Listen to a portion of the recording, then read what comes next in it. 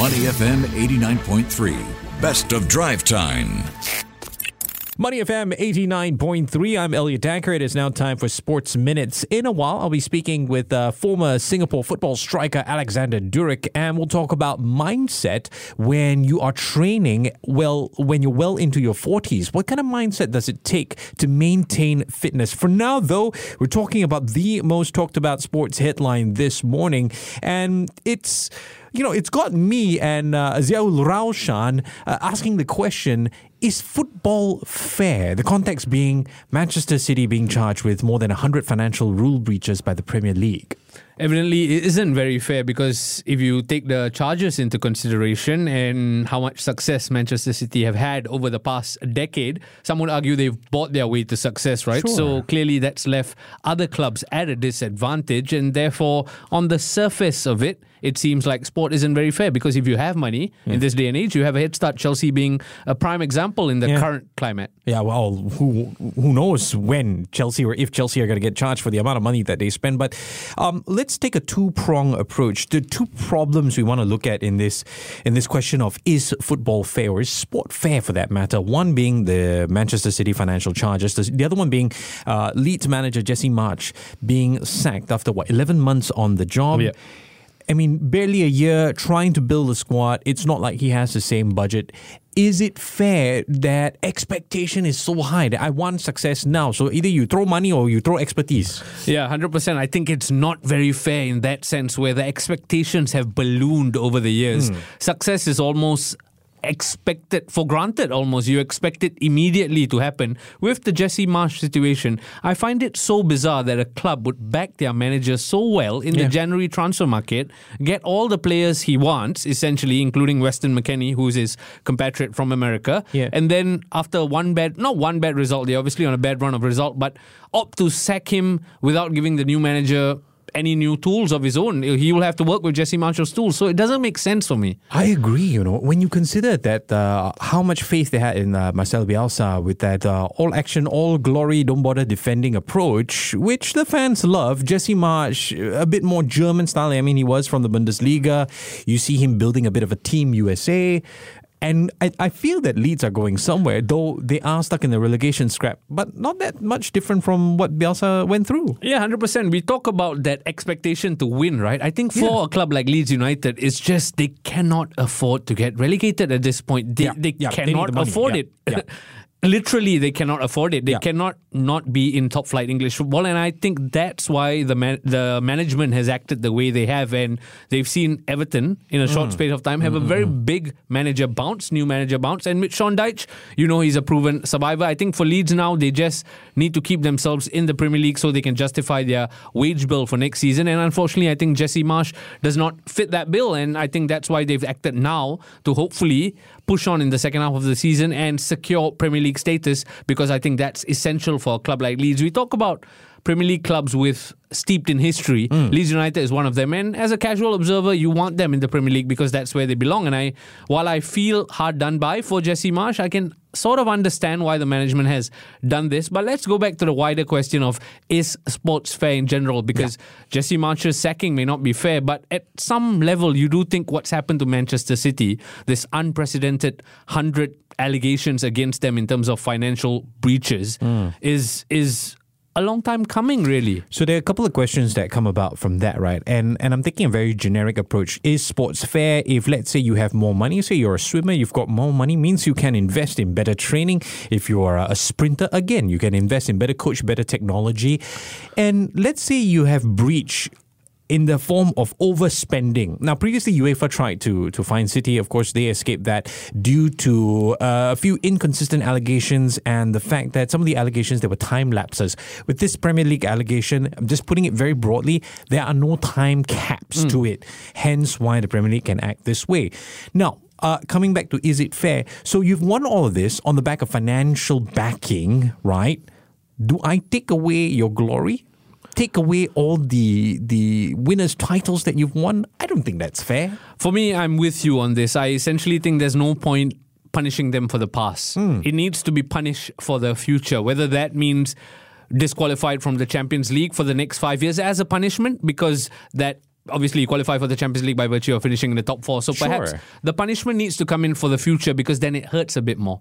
With the past, like that Aguero moment that won them the title all those years ago, there's no point to taking it away now, because it's part of the history of the Premier League. Like, you're never going to forget that moment. Yes, on the books, it may say now Manchester United will be champions if City are disqualified of the title. I wouldn't enjoy that victory. Exactly. So it's a bit of a shallow one. And honestly, I just feel there's no point going back and punishing them for the past. That's done. It's about what goes on from here. Because you want to, if Manchester City, the 100 allegations we speak of, if even 20 of them stick, then they will be punished in some way or form.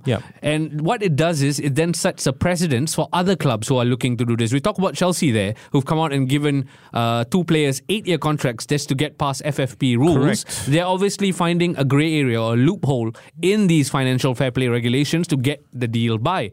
But if Man City are punished, and punished in a big way for the future, it sets a precedence for other clubs who have... There are many Premier League clubs with rich backers. Newcastle, Chelsea, all of them spring to mind. Liverpool could have new owners very soon. Manchester United could have new owners very soon. So you want to set a precedent saying, yes, you can have money, and yes, you are entitled to spend the money as a private business, but you need to fall within certain regulations. So these Premier League allegations should be restricted to the Premier League. What do you think is a fair approach here? Because as you mentioned, the past, those titles were a result of a confluence of factors. Some of those players bought were before the takeover, the Saudi takeover. So perhaps relegation then? I think that would be that would be some story. We've seen Juventus, obviously, in different circumstances, being dropped to different divisions and then bouncing back. Just very quickly on that point about buying players prior to maybe Middle Eastern investment. Buying a player for 100 million, I'm speaking as a Manchester United fan, does not guarantee you success. The player's value is determined by the market. And then what you make of that player's potential is then down to the manager. So I think in that sense, yes, you have money when you get a head start to buy a player for his potential, but what you make of that player is still down to good coaching. So Alex Ferguson talked about this once upon a time, saying player prices were inflated, and really who should be blamed here? I would go after the likes of the original big-time owners, Chelsea, for example, and how they splashed so much money on players that don't work, 50 million on Fernando Torres, and because of that, you set a precedent. You know, when Ed Woodward was in charge of Manchester United, clubs would go, oh, this guy, he's got no idea what he's doing, but he's got a lot of money, so I would charge 10% extra. You know, and you've got this completely inflated market, which needs correction. 100%. There is the disparity between the top 6 clubs in the English football, and the rest of the teams as well. But even then, if you look at it, the English Premier League, over just the past transfer window, they've spoken about how the 20 English Premier League clubs are miles ahead of the likes of AC Milan in the Italian league and Real Madrid. If you look at the numbers that come out in spending, Bournemouth, mighty Bournemouth, outbid AC Milan for a player. That would not happen when we were growing up, Elliot. No, and the problem, and then we take it even further back, right? Isn't the problem then these rich broadcasters that come in, sensationalize a league, put their stamp on it, branding, marketing, and then we pay like what, $100 or something, like $70 or something like that to be able to watch Premier League football. That goes into their pockets and that inflate player prices, and it... Where's the joy anymore? Exactly. Like, football has been, to steal a cliche, the soul of it has been sucked out of it, right? Like, you end up paying over-the-top prices. I wasn't very good at econs, but I believe this is called price inelasticity, where you pay whatever amount you need, Elliot approves, whatever amount you need to get what you want. I pay a premium purely because I discussed this with you off air. It's the only thing I look forward to every weekend, to watch live sport. And therefore, I don't mind paying it. And I'm one of a million people in Singapore alone who pays. So globally, the amount of money that the league makes, is it fair that I'm made to pay that much? And I pay all that money. I'm not even going to get to watch the League Cup final live based on how much I pay. I have to look for a different stream to watch. Right.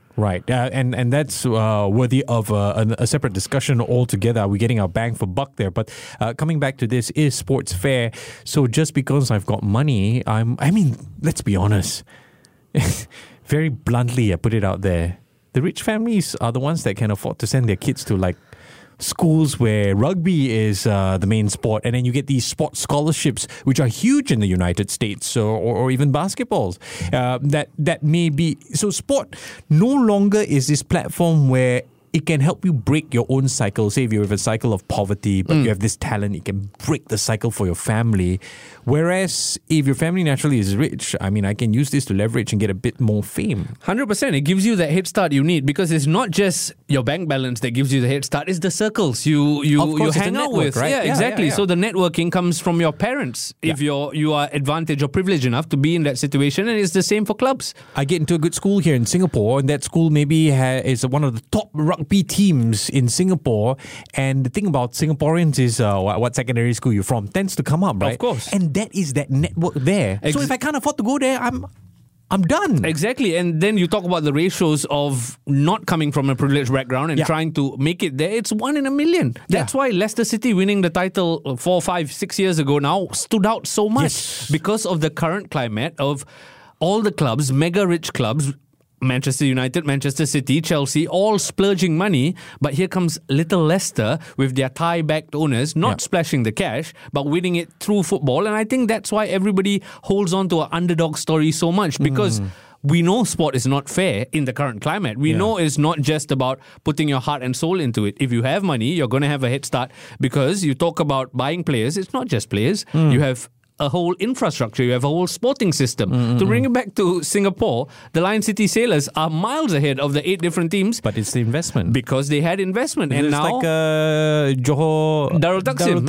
Exactly. Right? So and it becomes a one-horse league. But has that guaranteed LCS success? Possibly not. But there are other factors that play a part. But essentially, to answer the question we started with, is sport fair? I don't think it is. No, not anymore. And that's the same with life. Life is not fair. There are various different factors that fall in play. Unfortunately, with sport, money does give you a good head start. It's really unfortunate, right? The underdog story shouldn't be an underdog story. It should be fair play. But that's like you said, that's life. The only fair play that can come in is the hope that they will find proper evidence, and Manchester City is found guilty rightfully, and not for the sake of I don't know, just to get back at them. I think it's about time it's addressed, and I'm glad this allegations has come out overnight. And hopefully, I go back to my point, this needs to set the precedents and set the ring fence on this situation for the future. Okay, just a quick one, and it's back to Jesse Marsch being sacked as a Leeds manager. Who do you think should take over at Leeds United? Sam Allardyce. No, I'm kidding. No, he'll survive though. I mean, long ball. When you want to hire someone, you have your objectives, right? Yeah. Top of that objective list for Leeds United at the moment is survival. Yeah. So you're going to go get someone who assures you. Exactly. Do you? Yeah, exactly. So the question is now, if survival is their end goal, who's in the market? I wish they did it a couple of weeks ago, because Sean Dyche might have well taken that job. Sure. So who's in the? I don't think they're going to go for big name. Someone I know. Not back to Bielsa either. It's been mentioned, but you want that new manager bounce. What about Steven Gerrard, Frank Lampard? I do feel they were illustrious midfielders, but they flattered to deceive, and you cannot give such a precarious job to them in this circumstance. If they were mid-table and safely there, possibly, but not in this current circumstance. Ralph Hasenhüttl? Hasenhüttl is a very good manager, and I feel you can see Southampton are struggling without him because they are plump last. It could possibly. But I think the important thing for Leeds United now is to get someone with Premier League experience. It's not time to go out there and give someone a chance to ply their trade or learn their trade. Thomas Tuchel's available. That would be blockbuster. You see, that's the thing. Those are bigger name managers. I think you need someone who's going to get it right for you and get it right immediately, because I think Leeds United have a good squad of players. Ziaul Raushan. Possibly. if the management is listening, ask Elliot for my number. We'll get in touch. You can hire me too. I wouldn't mind. Definitely. I know the listeners will miss us though if you take up that job. To listen to more great interviews, download our podcasts at moneyfm893.sg or download our audio app. That's AWEDIO. Available on Google Play or the App Store.